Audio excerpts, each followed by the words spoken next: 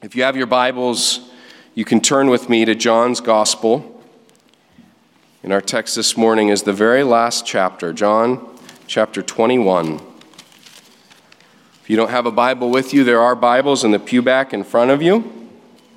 I invite you to grab one of those and read along with me quietly as I read aloud John chapter 21. These are the words of God. And after this, Jesus revealed himself again to the disciples by the Sea of Tiberias. And he revealed himself in this way. Simon Peter, Thomas called the twin, Nathanael of Cana in Galilee, the sons of Zebedee, and two other of his disciples were together. Simon said to them, "I'm going fishing." They said to him, "We will go with you." They went out and got into the boat, but that night they caught nothing. Just as day was breaking, Jesus stood on the shore, yet the disciples did not know that it was Jesus. Jesus said to them, "Children, do you have any fish?" They answered him, "No." He said to them, "Cast the net on the right side of the boat, and you will find some." So they cast it, and now they were not able to haul it in because of the quantity of fish. That disciple whom Jesus loved therefore said to Peter, "It is the Lord." When Simon Peter heard that it was the Lord, he put on his outer garment, for he was stripped for work, and he threw himself into the sea. The other disciples came in the boat, dragging the net full of fish, for they were not far from the land, but about 100 yards off. When they got out on land, they saw a charcoal fire in place, with fish laid out on it and bread. Jesus said to them, "Bring some of the fish that you just caught." So Simon Peter went aboard and hauled the net ashore full of large fish, 153 of them. And although there were so many, the net was not torn. Jesus said to them, "Come and have breakfast." Now none of the disciples dared ask him, "Who are you?" They knew it was the Lord. Jesus came and he took the bread and gave it to them, and so with the fish. This was now the third time that Jesus was revealed to his disciples after he was raised from the dead. When they had finished breakfast, Jesus said to Simon Peter, "Simon, son of John, do you love me more than these?" He said to him, "Yes, Lord, you know that I love you." He said to him, "Feed my lambs." He said to him a second time, "Simon, son of John, do you love me?" He said to him, "Yes, Lord, you know that I love you." He said to him, "Tend my sheep." He said to him a third time, "Simon, son of John, do you love me?" Peter was grieved because he had said to him the third time, "Do you love me?" And he said to him, "Lord, you know everything. You know that I love you." Jesus said to him, "Feed my sheep. Truly, truly, I say to you, when you were young, you used to dress yourself and walk wherever you wanted. But when you are old, you will stretch out your hands, and another will dress you and carry you where you do not want to go." This he said to show by what kind of death he was to glorify God. And after saying this, he said to him, "Follow me." Peter turned and saw the disciple whom Jesus loved following them, the one who had been reclining at the table close to him and had said, "Lord, who is it that is going to betray you?" When Peter saw him, he said to Jesus, "Lord, what about this man?" Jesus said to him, "If it is my will that he remain until I come, what is that to you? You follow me." So the saying spread abroad among the brothers that this disciple was not to die. Yet Jesus did not say to him that he was not to die, but if it is my will that he remain until I come, what is that to you? This is the disciple who is bearing witness about these things, and who has written these things, and we know that his testimony is true. Now there are also many other things that Jesus did. Were every one of them to be written, I suppose that the world itself could not contain the books that would be written. And this is the word of the Lord. Let's pray. Heavenly Father God, we do thank you for your word this morning.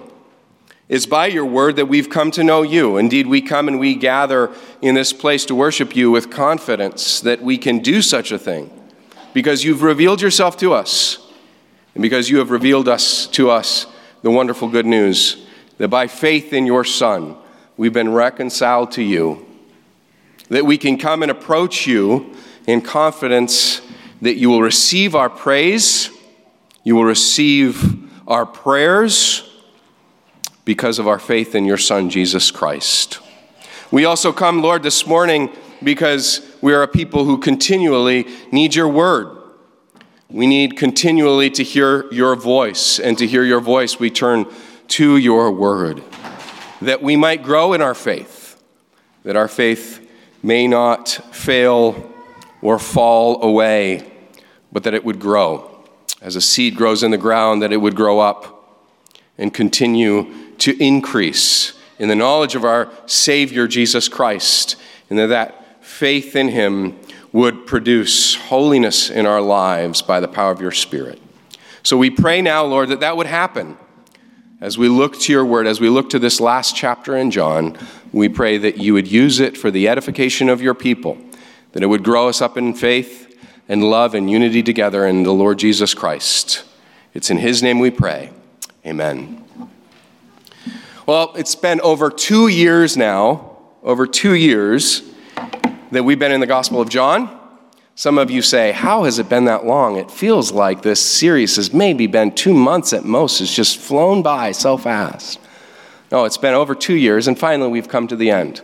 Some of you are saying, yes, now we are finally at the end. 2 years, I thought it was 5.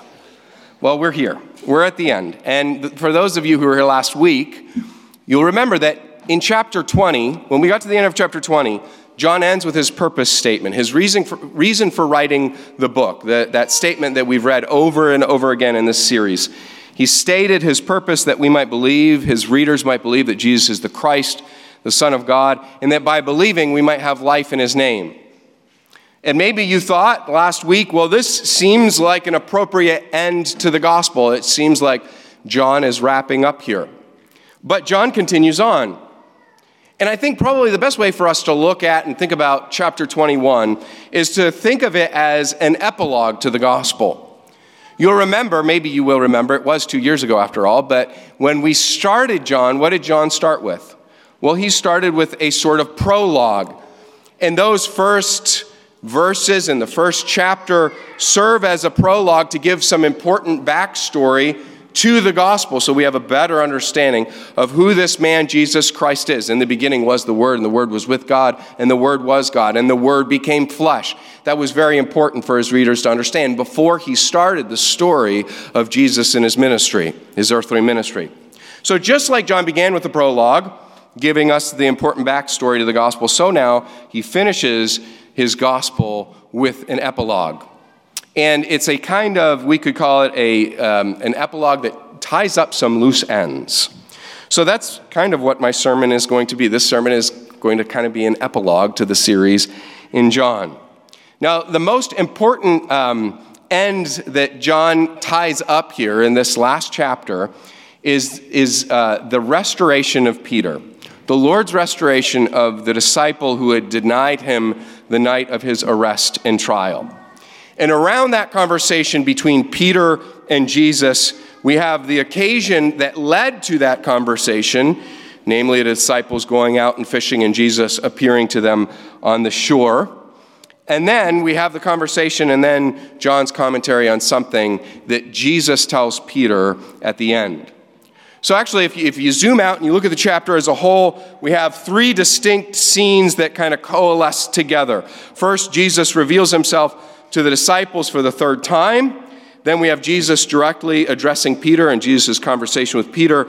And then finally we have this scene where Peter asks the Lord about John and then Jesus' response to that. So kind of 3 scenes. It'd be 3 great sections for 3 different sermons, but we're going to put all those 3 sermons into one today. I know that makes you a little nervous. It's okay. We'll go quickly. So first, let's look at Jesus and the disciples. The first scene is the disciples go out fishing. Look at verse 1. After this, Jesus reveals himself again to the disciples by the After this, Jesus revealed himself again to the disciples by the Sea of Tiberias. That was the Sea of Galilee. And John says he reveals himself in this way. Simon Peter, Thomas called the twin, Nathanael of Cana in Galilee, the sons of Zebedee, and 2 other of his disciples were together. Simon said to them, "I'm going fishing." They said to him, "We will go with you." They went out and got into the boat, but that night they caught nothing. Just as day was breaking, Jesus stood on the shore, yet the disciples did not know that it was Jesus. Jesus said to them, "Children, do you have any fish?" And they answered him, "No." He said to them, "Cast the net on the right side of the boat, and you will find some." So they cast it, and now they were not able to haul it in because of the quantity of fish. John doesn't tell us how much time had passed since the disciples had last seen the Lord. When he had showed his hands and his side to Thomas, we know that was the last time that he had seen them, he had been with them, because John tells us this is the 3rd time that Jesus revealed himself to his disciples. But we don't know how much time went by in between them seeing Jesus. It could have been a few days, it could have been a few weeks. But either way, what we need to keep in mind, and I mentioned this last week, was that after the resurrection, they weren't always with Jesus. He didn't stay with them like he stayed with them before. He appeared and he revealed himself to them when he chose to, but he wasn't simply available for them to just follow around and be with like he was before his death. So things were different. Thus far, he had told them he was ascending to the Father and that they would be his witnesses. They would declare the forgiveness of sins. But what all of that meant was yet to be seen. And you can imagine that they may have felt at this point a little bit lost, maybe a little bit like they were in limbo. Jesus had yet to give them any specific instructions except that they were to go to Galilee and that he would meet them there. And we know that they're in Galilee because they're fishing in the Sea of Galilee. So they're in Galilee. They did that. And they're waiting for him to meet them there. So what are we to think about Peter going fishing with some of his other disciples? I love how Peter just announces, you kind of picture them all sitting around, twiddling their thumbs, like waiting for Jesus. What do we do next? Just lost. And Peter just stands up and goes, "You know what? I'm going fishing, guys. Forget this. We're doing nothing here. I'm going fishing." And a bunch of them say, "Yeah, we'll go with you." So what should we think about that? There have been commentators, there have been preachers who have tried to make a point of this, that, Peter was going back to his old way of life. He was leaving the pursuit of preaching the gospel and making disciples of men. Well, that might have been the case, but I'm not sure that it was. John doesn't tell us what was in Peter's mind. And it's likely that as they waited for further instruction from the Lord, they just simply decided that it couldn't hurt to catch some fish. They did have to eat after all, right? And for Peter, Andrew, James, John, for a bunch of them, fishing had been their primary source of income. It was what they did before they met Jesus. So these men, they go out on their boat and they go into the Sea of Galilee for a night of fishing. Apparently that was when it was a good time to catch fish. But, to their disappointment, what happens is they end up catching nothing. And we need to keep in mind as we read the story that this is what Peter and these men know the best. And there are few things quite as humbling to a fisherman than to go out for hours and have nothing to show for it. And I can tell you from experience, and I don't like to talk about fishing that often, if you know me. Occasionally, I'll slip it in a sermon here or there, but I think I exercise quite a bit of self-control when it comes to my hobby of fishing, how much I talk about it. But look, it's right in the text, and I do have some experience. And while it's very humbling not to catch anything, it's even more annoying for a fisherman to have a spectator there when you're catching nothing, call out and say, "How many have you caught?" And then when you tell them, nothing, a little bit under your breath, because you're annoyed that they asked. Here, you hear them respond, well, have you tried this? Have you tried using worms? No, I haven't tried using worms. Am I a barbarian? What do I look like? Or have you tried that spot over there? Maybe you should try over there. Did you try under that log? Well, this is exactly what happens. They go out all night. They catch nothing. And then a spectator from the shore calls out and asks them if they've caught anything. And they, of course, say no. And then he proceeds to give them his expert advice. Why don't you try on the other side of the boat? And they're surprised when they do. They get so many fish in the net, they can't actually bring it into their boat. And I have to say, if I were there, I would have felt, at this point, a mix of excitement and irritation. Excitement about all the fish we just caught, and a little irritation that the spectator was right, and my success with catching all these fish was due to him and not my own knowledge and not my own expertise. But it's at this point, when the net is so full that they can't bring it in, that John, he's the smart one, by the way. If you pay attention in the Gospels, he's always the one that catches on very early. John catches on right away what's happening. John knows, look, the stranger, this is no just ordinary stranger. The net is full of fish. And it's very likely that John, by the way, is remembering another time when almost the exact same thing happens.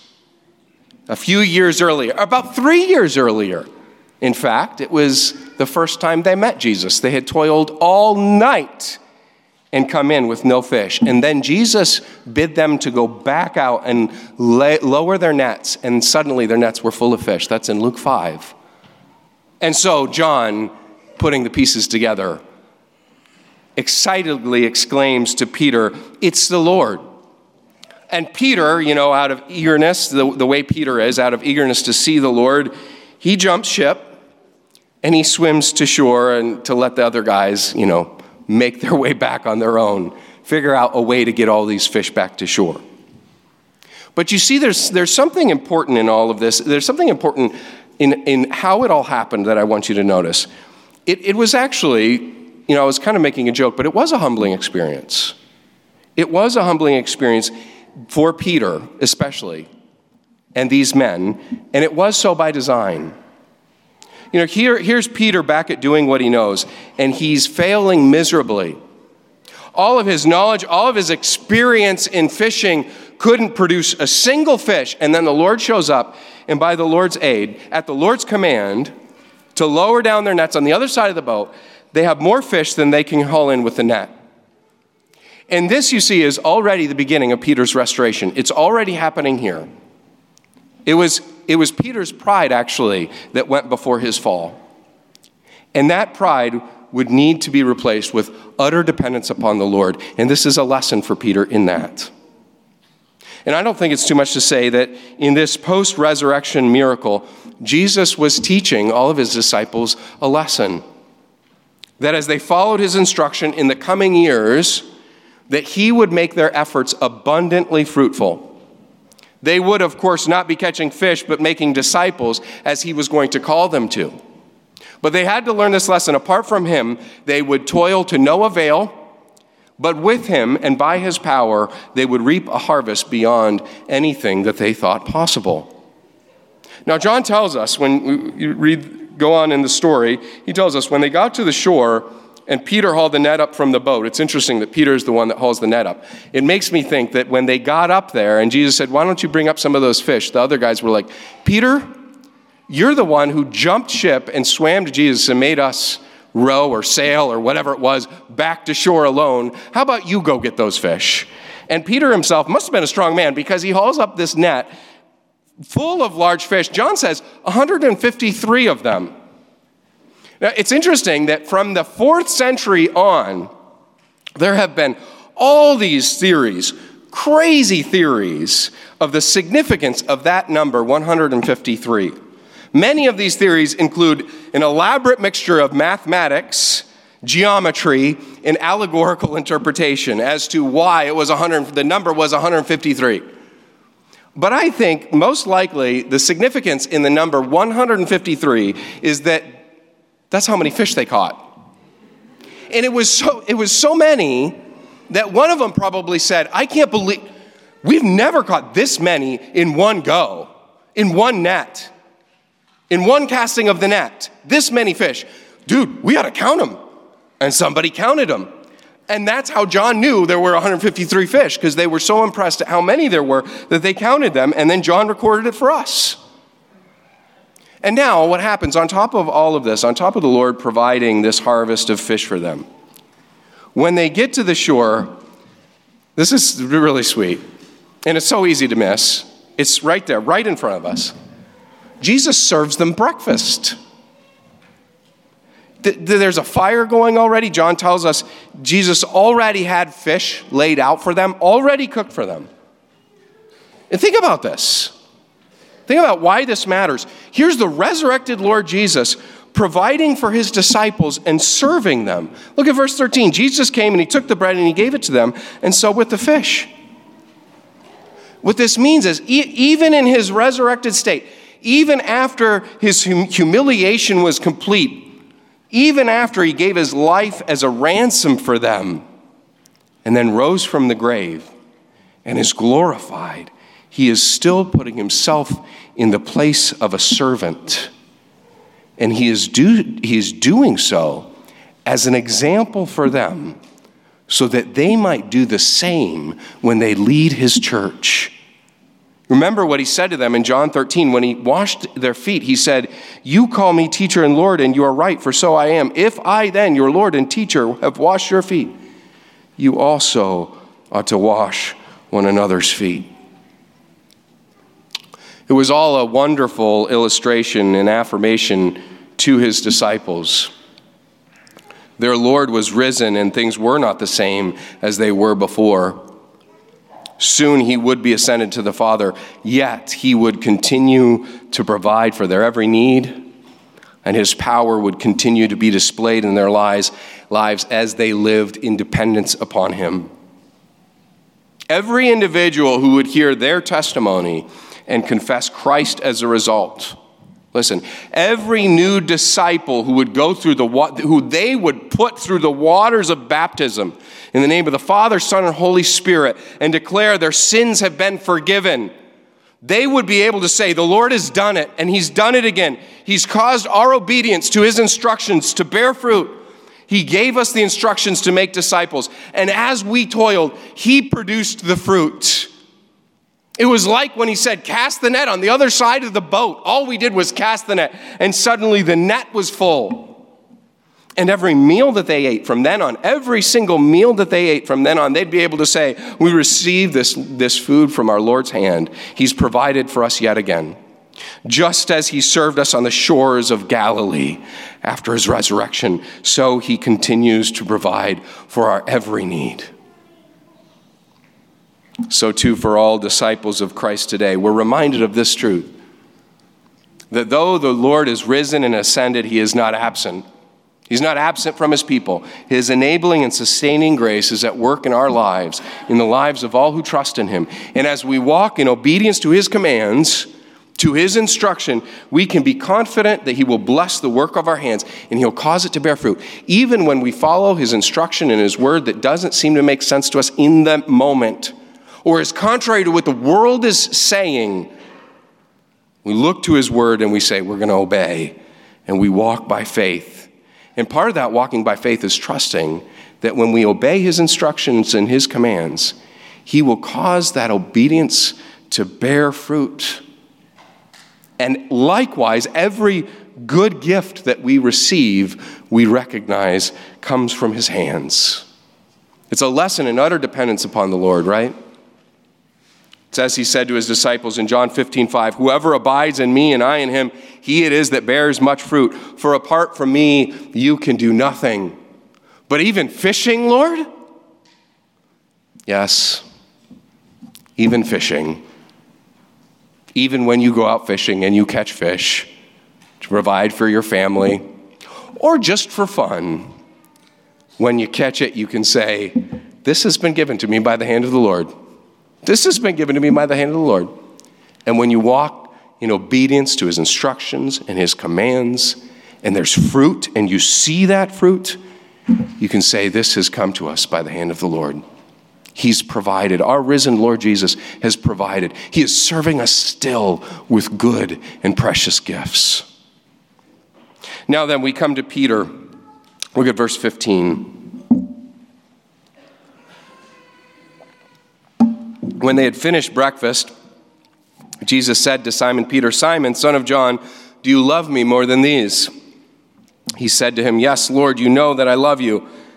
And he said to him, feed my lambs. He said to him a second time, Simon, son of John, do you love me? And he said to him, yes, Lord, you know that I love you. So he said to him, tend my sheep. He said to him the third time, Simon, son of John, do you love me? And Peter was grieved because he said to him the third time, do you love me? And he said to him, Lord, you know everything. You know that I love you. And Jesus said to him, feed my sheep.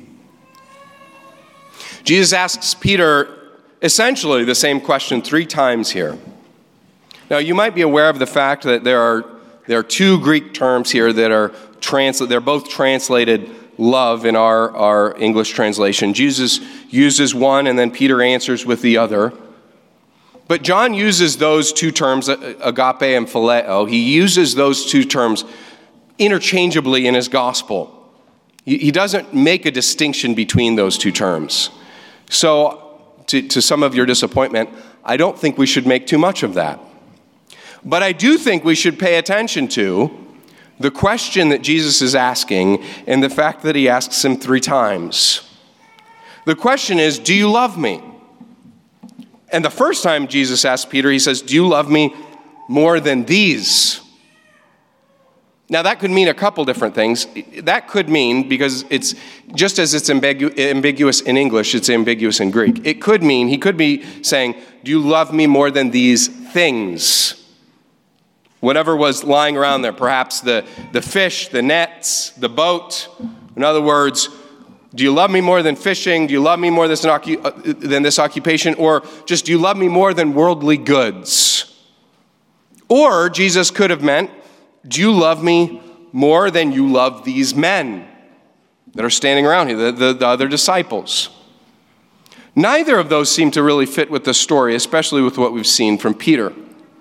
It's not like in this gospel, Peter has showed himself to love fishing or stuff more than he loves Jesus. And it seems odd that Jesus would pit Peter's love for him against his love for the other disciples. Jesus put those 2 together. He did say to them, as I love you, you also are to love one another. So neither of those options seem like the right reading of the text. But there's a third option.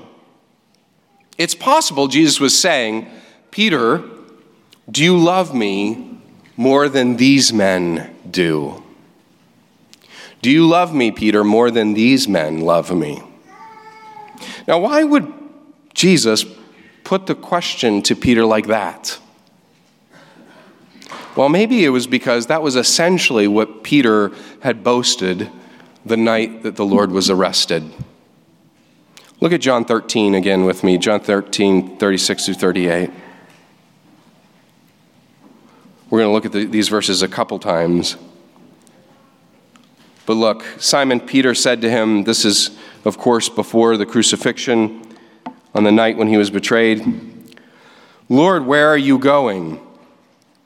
Jesus answered, where I am going, you cannot follow me now, but you will afterward. Peter said to him, Lord, why can I not follow you now? I will lay down my life for you. And Jesus answered, will you lay down your life for me? Truly I say to you, the rooster will not crow till you have denied me three times. Mark records for us that Peter not only claimed that he'd be willing to lay his life down for the Lord, but Mark adds that Peter says, even though they all fall away, meaning all the rest of the disciples, I will not. I will lay down my life for you.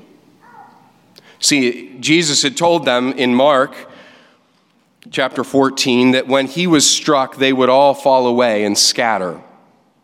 And Peter insisted that though that might be the case for the rest of the disciples, it would never be the case for him. And then in Mark 14:30, Jesus says to him, "Truly, I tell you this very night before the rooster crows twice, you will deny me 3 times. But he said emphatically, Peter said emphatically, if I must die with you, I will not deny you. They might fall away, but I will never fall away. I will go to the end, Jesus." And here Jesus is asking Peter, do you love me more than these? See, he's alluding to that moment when Peter boasted of his superior devotion to the Lord. That the Lord's prediction that they would all fall away might be true, the rest of the disciples, but never, never of him. He would never fail the Lord, and yet he did, just as the Lord predicted he would. This was the first connection or correction that needed to be made for Peter. Peter's denials, you see, of the Lord began with his pride. And Jesus gets to that pride in this question, do you love me more than these? One wonders if it was a sort of a test or maybe a chance for Peter to get it right this time. And he does get it right this time. Notice in Peter's response here, Peter doesn't go on elaborating about how much more he loves Jesus than the rest of them do. He simply says, yes, Lord, you know that I love you. And in a sense, I love you, Lord, and you know the measure of my love. And Jesus responds with, feed my lambs. But he's not done with Peter yet.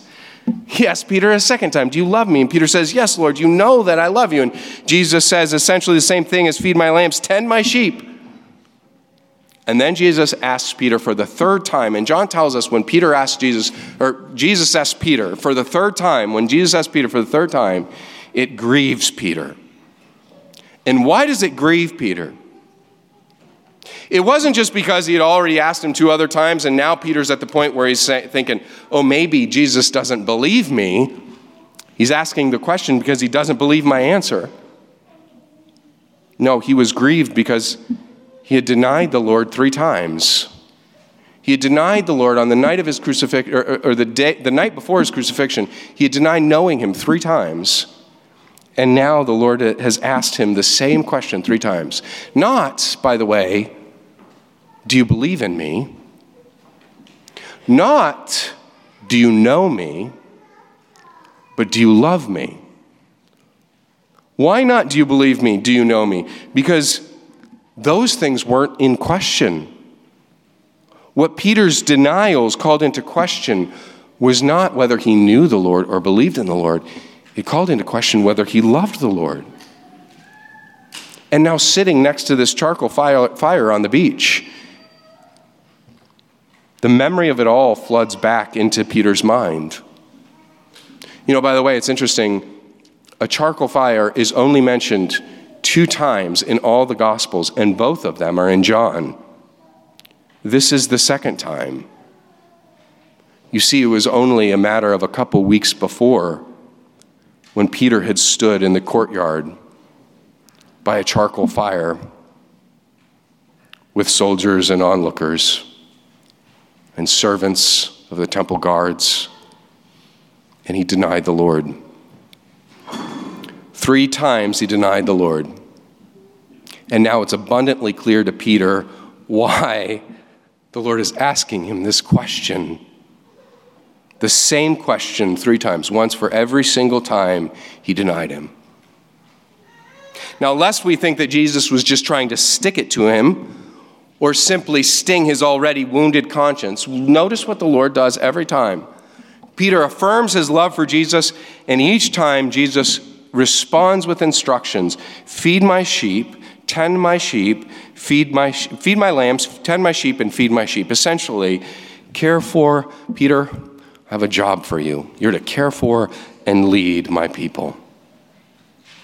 So it wasn't that Jesus' point was, you don't love me, look at how you failed me. No, rather it was in full recognition of his past failure. No question about that. In full recognition of his past failure, and even in light of it, Jesus asks Peter, do you love me? And then, okay, Peter, You do? Then I want you to care for my sheep. We could think about it this way. For every time Peter spoke those terrible words of denial, the Lord here gives him opportunity to reaffirm his love. For every single time that he had spoken those terrible words, the Lord Jesus Christ is giving Peter the opportunity to speak the truth and to affirm his love for the Lord. And then, not only that, but to hear him re-enlist him, as it were, into his service. Now, there was, of course, sting to it, right? Of course there was a sting to it. Coming to terms with our sin always comes with a sting. Jesus didn't just ignore what Peter did, pretending like nothing ever happened. No, there needed to be full recognition of his sin, full recognition of his failure. But with it was the call of Jesus to Peter to reaffirm his love for him and then receive the instruction of the Lord. Peter, you love me. Now your love for me will be displayed in how you care for my sheep. I have a job for you, Peter. I'm re-enlisting you in service.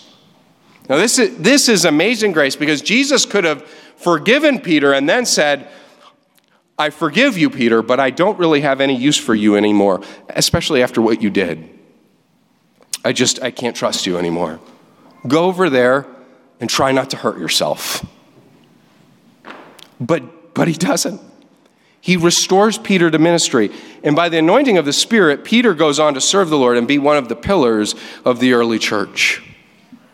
You see, Peter's story illustrates for us the amazing mercy and grace of our Savior. For any who have miserably failed the Lord, and we have all failed our Lord to one degree or another. But there are certain sins, and some of you may feel this way, there are certain sins that just stand out to you. For some, there might be an occasion where you failed your Savior, you failed Christ to such a degree that you wonder if you could ever be restored, may be forgiven. But what about restored? What about restored to joyful fellowship with Christ? What about restored to being used by him again? What about restored to serving him in whatever station he has put you in, to bear fruit in his kingdom? You see, the restoration of Peter proves to us that for those who humble themselves before the Lord, he's ready and willing not only to forgive, but to restore them to joyful fellowship. And not just joyful fellowship with the Lord, but fruitful service. Now look, there's even more grace to be seen here. Listen to what Jesus says to Peter next. Verse 18. You might wonder at this, but I'll explain it. Truly, truly, I say to you, when you were young, you used to dress yourself and walk wherever you wanted. But when you are old, you will stretch out your hands, and another will dress you and carry you where you do not want to go. This he said to show by what kind of death he was to glorify God. And then after this, he said to him, follow me. Now, I said you might wonder at this because, you might wonder why I said that there's more grace from our Savior here. How is there more grace from our Savior here? Jesus is telling Peter here about his death, and he's basically predicting that in his old age, Peter would die for his Savior. You get that? He's telling Peter he's going to die for him. Look with me back at John 13 again. He had said to Peter the night when he was betrayed and arrested, the day before he was crucified, where I am going, you cannot follow me now, but you will afterward. Peter said to him, Lord, why can I not follow you now? I will lay down my life for you. And Jesus answered, will you lay down your life for me? Truly, truly, I say to you, the rooster will not crow till you have denied me 3 times. Are you seeing the connections? Before the Lord's death, he had told Peter that he could not follow him at that time, and he gave a prediction. He predicted that he was going to deny him. He said, you're going to deny me. But now, look, what's happened now? Having been restored to fellowship with the Lord, what does Jesus say to Peter? He gives him another prediction. And this time, it's not you will deny me. This time it is, Peter, your hands will be stretched out as mine. That was an allusion to the cross. Peter was crucified, by the way. Your hands will be stretched out as mine were on the cross, and you will indeed lay down your life for me. So don't be afraid, Peter. Follow me. It might sound strange to us. This is probably the most marvelous thing Peter could have heard from his Lord. He had denied his Lord 3 times when it seemed like it mattered the most to him. And how could he be sure that he wasn't going to do it again? How did he know when it came down to it and he was in the same kind of place, same situation, he wouldn't buckle again? He loved the Lord. He had just confessed his love for the Lord 3 times, but would his love for the Lord stand the test of the trials ahead? And the answer that Jesus gives to Peter is yes, it will. And yes, it did. By the grace of his Savior, it did. According to church tradition, Peter did die for his Savior. He died a martyr's death. He died for proclaiming the gospel of the Lord Jesus Christ. He was crucified in Rome around 64 AD during the reign of Nero. And with his death, he glorified God and he honored his Savior. What a grace. What a grace bestowed upon this man. And you know, when you read 1 Peter, by the way, this is how he speaks. Read 1 Peter this week and just pay attention to the way Peter speaks about suffering for the Lord. That those who suffer for the Lord are privileged. They're blessed by God. And Peter knew it because Peter had been in the place where he could have suffered for the Lord, and he got out of that suffering by denying him. And then he realized what he had done. And here, Jesus gave him this wonderful prediction. No, you're going to have another chance, Peter. You're going to have another chance. And this time, you will be faithful. But by my sustaining grace, you will be faithful. Well, then we come to our last scene. Verse 20. Peter turned and saw the disciple whom Jesus loved following them. The one who also had leaned back against him during the supper and had said, Lord, who is it that is going to betray you? When Peter saw him, he said to Jesus, Lord, what about this man? And Jesus said to him, if it is my will that he remain until I come, what is that to you? Follow me. So the saying spread abroad among the brothers that this disciple was not to die, yet Jesus did not say to him that he was not to die, but if it is my will that he remain until I come to you, what is that to you? Well, good old Peter, he put his foot in his mouth one last time just for our sake, and we can thank him for it. And John's setting the record straight for us here on a rumor that had been spread about him, that had circulated in the church. And that rumor was that Jesus had told Peter that John wasn't going to die until Jesus came again. But that wasn't what Jesus said. That wasn't his point. But his point was this. Peter asked Jesus about John, wanting Jesus to tell him what he had in store for the other disciple. And Jesus had told Peter, remember, he had just told Peter about his own death. And so now Peter's curious about what's going to become of John. And so Jesus tells Peter, he responds with what Peter really needed to hear. And it's what every disciple of Christ needs to occasionally hear. And that was, Peter, don't worry yourself about what I have planned for John, or for Susie, or for Mark, or for Bill, or for whoever it is. Your task, O disciple of Christ, is to follow me. Now, I'm glad Peter asked the question, because I can see myself asking the very same question. I wonder if you can see yourself asking that question. I wonder if you have asked questions similar to that to the Lord. Maybe you have.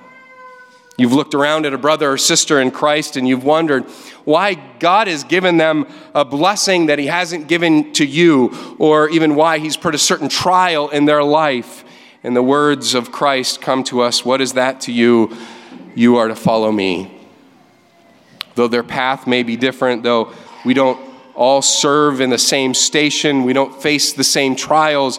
We don't enjoy all the same gifts from above. His calling to each and every one of us is, you follow me. It's a wonderful way to end the gospel. That personal exhortation to Peter from the Lord Jesus Christ, when Peter is easily distracted about other things, wondering about what's going to happen with John. Jesus just simply reiterates that command. Peter, follow me.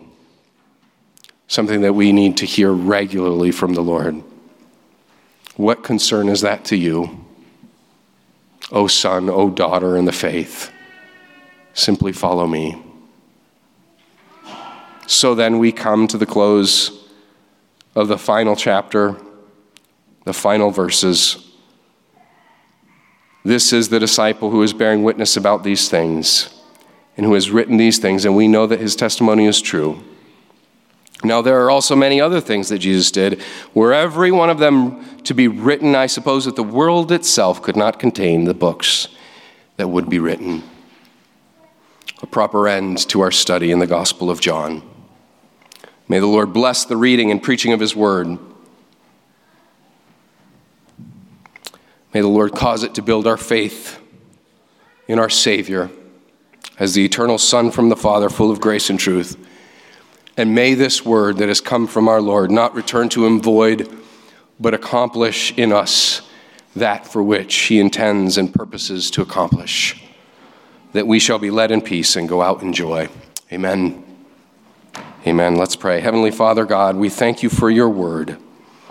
As we close the books on our study of this Gospel of John, Lord, I think of all the wonderful truths that we have heard and seen from it. I think of the way that we've seen Christ's glory displayed in both his words and his actions, in his miracles, in his instructions, in his responses to his disciples, and in his death and resurrection on our behalf. Lord, I pray as we end this series that you would take these last 2 years and you would cause all of the reading of your word and the teaching from your word to bear much fruit in our lives. And I can't help but think, Lord, of those who may have been here for some of this series who are still standing in doubt or in disbelief of the wonderful gospel message that forgiveness can be had. Forgiveness is extended to all who surrender their lives to the Savior and trust in him. And I pray, Lord, that you would use your word in their lives, that you would open their eyes, that they would go away not disbelieving, but believing. I think of the story of Thomas that we read last week, Lord, of his ardent disbelief, of his refusal to believe in the resurrection, that Jesus had really, truly risen from the grave, and Jesus proved himself to him. Lord, I pray that you would do that in this season.